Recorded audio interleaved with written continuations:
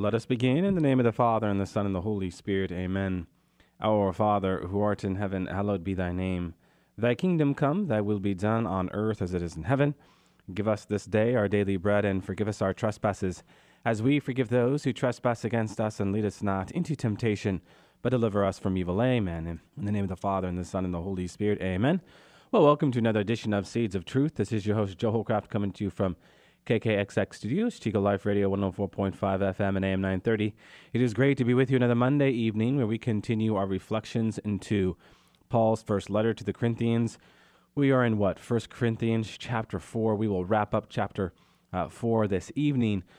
But before we do so, I wanted to offer up just a brief reflection. We are in Lent, and so we are made to really critically reflect into those things that we have become far attached to, that we might be more free to serve God. And by that I mean, if we are going to serve God rightly, we must first detach ourselves, right, from those things that we are so attached to. And in light of that, I wanted to speak to something Pope Francis said over the weekend. He said, do you read the Bible as much as you go to your iPhone? And that hit me personally because one of the things that I'm trying to be better at is not going to my iPhone and reading the number of articles that I've been reading. Essentially blacking out my iPhone so that I might be more attentive to the ways in which God wants to work in my life. And so in the light of what he said, do you read Scripture as much as you go to the iPhone?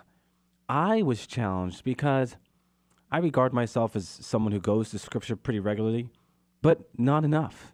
And I'll be honest with you, not enough, because one of the things that I realized is that I've been going to my iPhone to be up to date, for whatever that's worth, on what's going on in the world. And over this past week, I've realized the frequency that I've been going to my iPhone, because as I've kind of given that up, I'm coming to appreciate my attachment to it. So often we find ourselves looking down at this little piece of machinery, and that little piece of machinery taking priority over the Word of God.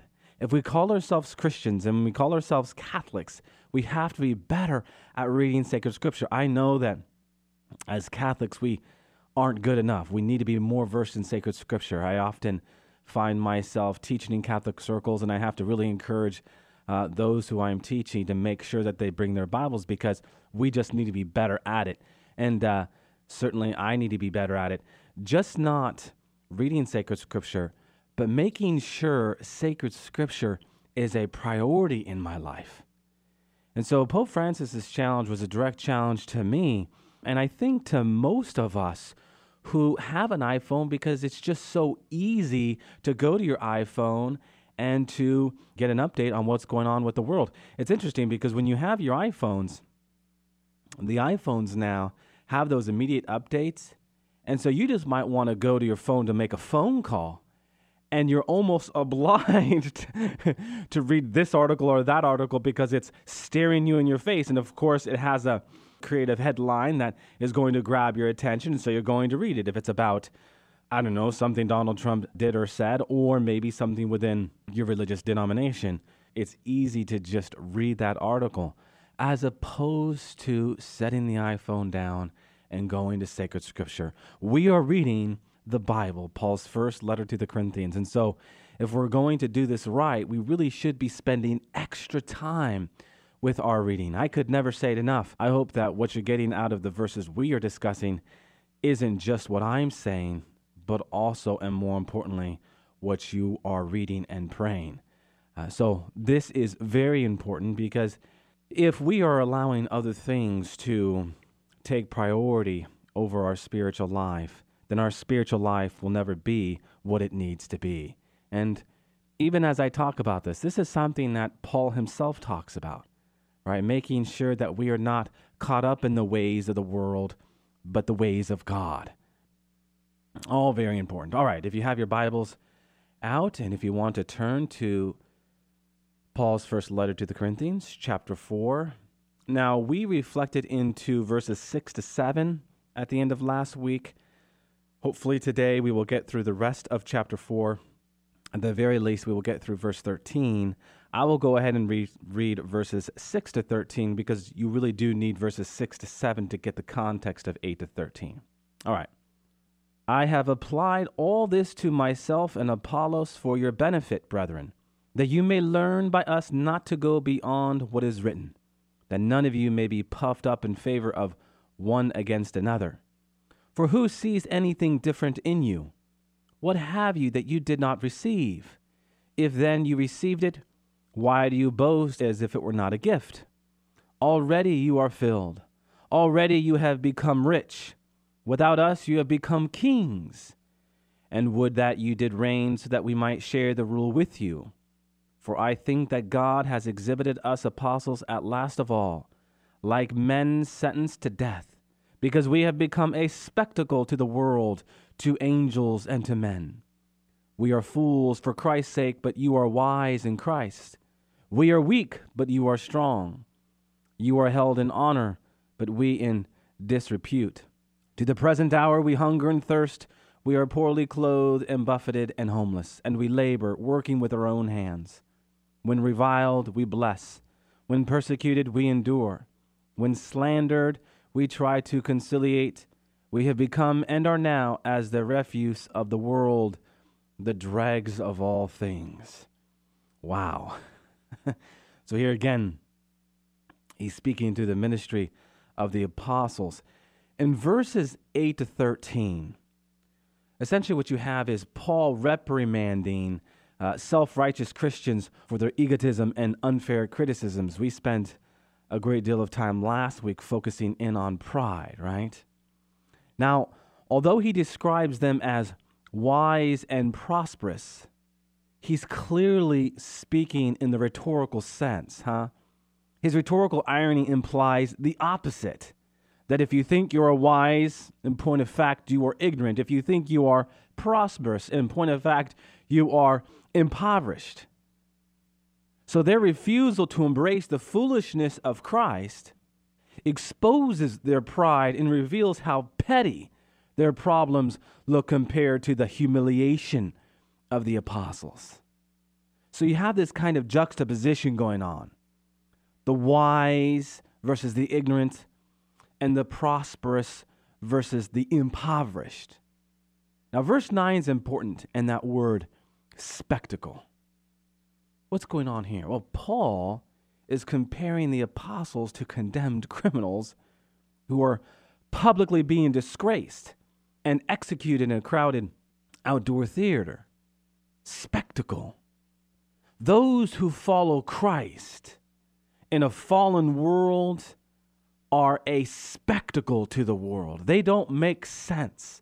Everyone is looking at them, jeering them, laughing at them. They are a joke.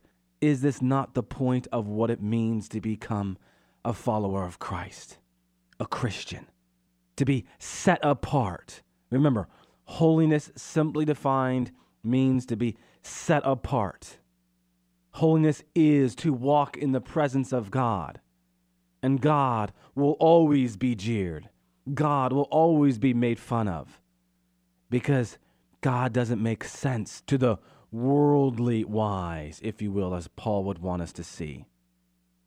We have to enter into that struggle, right? That struggle of not wanting to satisfy man, to only satisfy God. That struggle to do what God wants and not what man wants. If you say, I struggle with judging someone, if you say, I struggle with hypocrisy, if you say, I struggle with lying, if you say, I struggle with slothfulness, if you say, I struggle with greed, then my friends, start struggling with it. Start struggling with the lies, the greed, and all of those capital sins, whatever capital sin you most struggle with. Start the struggle. Let the struggle begin. And by that I mean, let the struggle in grace begin. Off the top, I was talking about attachments and personalizing it, my attachment to my iPhone, always wanting to be fed with the news of the world. I need to start struggling with that attachment. I need to start letting it go and focus more on my relationship with Christ. Open up the Word of God more. It's not enough that I read sacred scripture to prepare our radio programs, to read commentaries, to read books. Give more. What more can you do? That's the question that God is asking. Not that God is asking us to do 10 things at once, but whatever the one or two things that God is asking from us, how might you give more into those one or two things? And what about this language that Paul is using, that they are even a spectacle to the angels? This is interesting to me. You have these three sets of words and or phrases being used as it relates to spectacle. They are a spectacle to the world. They are spectacle to human beings, and they're also spectacle to angels. That the apostolic struggle is a spectacle even to the angels, because the combat is not with mere flesh and blood, but with the principalities and powers, with the evil spirits in heaven. So they're even a spectacle to the angels. They hold the angels' attention. Remember what we said before as it relates to Thomas Aquinas' words, that the angels are envious of human beings because human beings have flesh, and there's great power in offering up our flesh to God. So when ministers of God conform their sufferings to Christ, they become a great spectacle to the angels, because the ministers of God witness to the power of God in that way. All right, let us move forward here. Verses 10 and 11. Now, it's interesting that Paul, as he's contrasting the weak and the strong, draws from his own experience as a Christian minister. He speaks about his sufferings in ministry as a thorn in the flesh in his second letter to the Corinthians. And we know that he asked the Lord on a number of occasions to remove this. But what were those words that he heard from our Lord? My grace is sufficient for you, for my power is made perfect in weakness. Does this promise of the Lord not lead Paul to conclude? What do we read in chapter 12, verses 9 to 10 in this letter? I will rather boast gladly of my weaknesses, in order that the power of Christ may dwell within me. Therefore I am content with weaknesses, insults, hardships, persecutions, and constraints for the sake of Christ. For when I am weak, then I am strong. For when I am weak, then I am strong. A huge challenge before all of us to enter into these words that speak to our own sufferings and how our suffering is a thorn in the flesh. And while we might want to remove that thorn, Paul wants us to come to understand that God's grace is sufficient for us, and that we are made all the more powerful in our weakness as we lean into God. Now, in verse 11, there are a series of 6 characteristic experiences of the apostles, and specifically here to Paul. He goes hungry and thirsty. He is poorly clad, thus being exposed to the elements, right? He is roughly treated, cuffed about, struck as an insult, as Jesus was, of course. He wanders about homeless, just as Jesus wandered about homeless for much of his ministry. What do we read from Matthew chapter 8, verse 20? The Son of Man has nowhere to rest his head except on the cross, John 19, verse 30. So here, Paul, like all the apostles, enter into the shoes of Christ, and they adhere to the law of the new covenant. What do we read? When ridiculed, we bless. When persecuted, we endure. When slandered, we respond gently. Paul lives the teaching and example of the master teacher, does he not? By his own example and teaching. In Romans chapter 12, verse 14, we read, bless those who persecute you, bless and do not curse them. Elsewhere we read, do not repay anyone evil for evil, do not be conquered by evil, but conquer evil with good. Paul is not only following in the footsteps of Jesus, literally, he is also echoing the law of the new covenant. And it's interesting, my friends. It was this gentleness that led some of the pagan world to think of the Christianoi, the Christians, as the Christianoi, the kind, loving, and merciful. There's a play on words there, my friends. The Christos, the anointed one, Christ. So the Christians are those who follow the anointed one, Christ, right? And then the Christos. The Christos are those who are loving, kind, and merciful. So those who follow in the footsteps of the one who was loving, kind, and merciful are the Christianoi, huh? So the Christos and Christos and Christianoi and Christianoi. See, there's a play on words there. So if we want to be the Christianoi, the kind, loving, and merciful, we must first follow the Christos. So finally, climaxing the paradox of the apostolic life, Paul says that the mission has made them the world's rubbish, the scum of all. The world's rubbish, the scum of all. So like trash to be thrown in the dumpster or dirt to be wiped from one's feet, the apostles are spurned by the world. And all of this, of course, is in contrast to the Corinthians, right? Who have great pride in all that they do outside of the relationship with Christ. So in this last part of verse 13, we have become like the world's rubbish, the scum of all, to this very moment. Paul is saying that up to this very moment, this is what I have to share to you. And there's something almost hidden in that last phrase, to this very moment. Should we not all be able to speak to how God has worked in our life to this very moment? Not projecting what he might do an hour from now, or a day from now, or a week from now, but what he has done up to now, if you will, to this very moment. We are called to bear witness to the gospel of Jesus Christ to this very moment. What is the last thing that Jesus Christ has done for you? This is the one thing that God calls us to witness to. Certainly, we are to speak to the beauty of the faith as God has revealed it to us over the course of time. But we are always made to appreciate that last moment, that we might speak to in its fullness how God has worked up to this very moment, because this very moment might very well be our last moment. And in this way, this very moment becomes the most important moment. Okay. And Paul wants us to see this. To this very moment, this is what I bear witness to. And yeah, maybe an hour from now, God will do this in my life, or God will do that in my life. And an hour from now, I will bear witness to this very moment, when that hour from now is that very moment. Be present to the moment. What did Benedict XVI once say? That the greatest gift of Christianity is the present moment? What does he mean to say there? That God is calling you to something great in this very moment. All right, let us turn our attention to verses 14 to 21. And this fatherly admonition, I do not write this to make you ashamed, but to admonish you as my beloved children. For though you have countless guides in Christ, you do not have many fathers.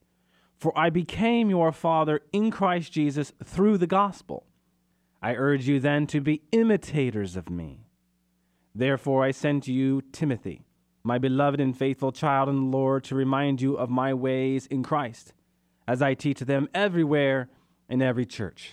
Some are arrogant, as though I were not coming to you. But I will come to you soon, if the Lord wills, and I will find out not the talk of these arrogant people, but their power. For the kingdom of God does not consist in talk, but in power. What do you wish? Shall I come to you with a rod, or with love and a spirit of gentleness? Some rich words there, huh? I became your father. So Paul's relation to the Corinthians is at its core paternal, having brought them now life through the gospel. His spiritual fatherhood extends to others as well. We know Titus is regarded as a father, and Onesimus as well as Timothy. He spoke to Timothy there. Now, commentaries will get into the close connection between paternity and the priesthood in the ancient Near East. In the patriarchal age, fathers and firstborn sons exercised the cultic ministry of building altars and offering sacrifices for their what? Their families. Now, in Mosaic law, God elevated Aaron and his Levitical sons to be what? The fathers and priests of the tribal family of Israel. This same principle carries over on a spiritual level in the age of the New Covenant, where Christ, our great high priest, ordains men to the ministry of spiritual fatherhood. For what? What does Romans 15, verse 16 say? The priestly service of the gospel. We have really drawn this out in special programming. If you want to go to the first few weeks of Special Topic Thursday, that night that is tailored to your questions, we really got into the importance of understanding that word fatherhood. Paul speaks to fatherhood as he is a father and minister of the new covenant. Now, what more could we say of these verses here? Well, consider the opening verse there, verse 14. I do not write this to make you ashamed, but to admonish you as my beloved children. So all of these critiques that he has of the Corinthian people are critiques that are rooted in a father's love. For all of you listening out there who are fathers, and for that matter, if you're a parent, you understand what Paul is doing here. Often we have to discipline our children because we know if we don't, they are going to suffer far worse consequences than our restrictions, right? If my son runs out into the street without looking both ways, he is going to get a consequence. Why? Because if I don't get his attention, then he just might do it again. And if he does it again and a car is coming, the consequence of bad injury or death is far worse than him losing computer rights for a couple weeks, huh? So we have to restrict at times. And out from that restriction comes an awakening that is rooted in a time of reflection. Often I'll have to go to my son and talk to him why I'm restricting him, why I'm grounding him. And with due reflection, he will bring to mind the importance of why I'm restricting him, why what he did was wrong, and why what he did could lead to serious consequences, even death. It's his critical reflection into what he did that is going to allow him to be the person that God is calling him to be. Likewise, in the Christian life, and specifically to Paul's criticisms, to Paul's grounding, if you will, is this need we have to reflect into the why behind the restriction or the grounding.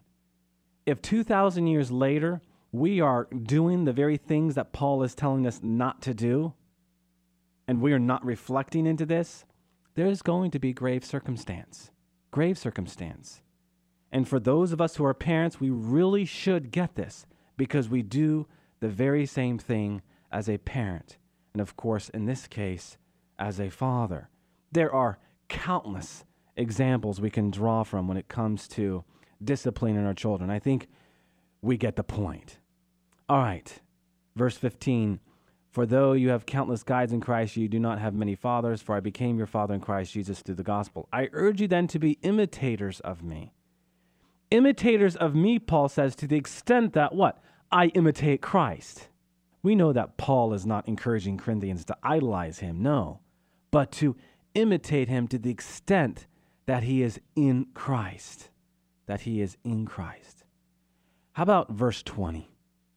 Drop down to verse 20. For the kingdom of God does not consist in talk, but in power. Right? But in power. Because the kingdom of God has the power of the Holy Spirit. We go to the end of the Gospel of Matthew and really to the beginning of the book of Acts. Jesus Christ gave them the power of the Holy Spirit, the dynamua of God, the energy of God, the fire of God, the love of God. And so the kingdom of God is built upon this power. And again, the power of the Holy Spirit. It's interesting here. He says, what do you wish? Shall I come to you with a rod or with love and a spirit of gentleness? What's going on there? Well, he is a father. So are you going to get my firm hand or my gentle hand? Sometimes as fathers, sometimes as parents, we need to be firm. That's what I just spoke to. Other times, we need to be gentle. Right? We need to be gentle. Justice and mercy. Justice and mercy. Okay, with that, we will go ahead and wrap up with a word of prayer. But before we do so, just a word about my book. A number of you have asked about A Heart for Evangelizing, and I really haven't talked about it on air. And the questions have been many. And to just get to the heart of it, as you can read on my website, it's just not about the spiritual life and evangelization. Certainly, that is at the core. You can get that from the title, A Heart for Evangelizing. But I bring in a lot of other aspects, and I bring in a lot of other aspects of the spiritual life because if we are going to do this right, and by this I mean our baptismal vocation to live in God for other, we have to understand that there are a lot of things that we get caught up with in the margins, a lot of things that we get distracted with that take away from our evangelization. So what I do and what I set out to do is to just not look at the spiritual life and how we were called to better evangelize, but what are those things that distract us? What are those things that we need to be more attentive to? And just not in the distraction, but also the virtues. That the spiritual life is very much about living out the virtuous life. That once we establish more habitually the virtues of Jesus Christ, we will then be more disposed to share Jesus Christ in word and deed. And yes, I do get into some particulars and nuances that are tied to evangelization and catechesis. But be assured, this book, A Heart for Evangelizing, gets into a great number of things that are all caught up in this drama that is our baptismal vocation of living in God for others. That is to say, of better understanding the spiritual life so as to better understand what it means to be an intentional disciple. Okay, with that, let us close with a word of prayer. In the name of the Father, and the Son, and the Holy Spirit, amen. All glory be to the Father, and to the Son, and to the Holy Spirit, as it was in the beginning, is now, and ever shall be, world without end. Amen, and God bless you.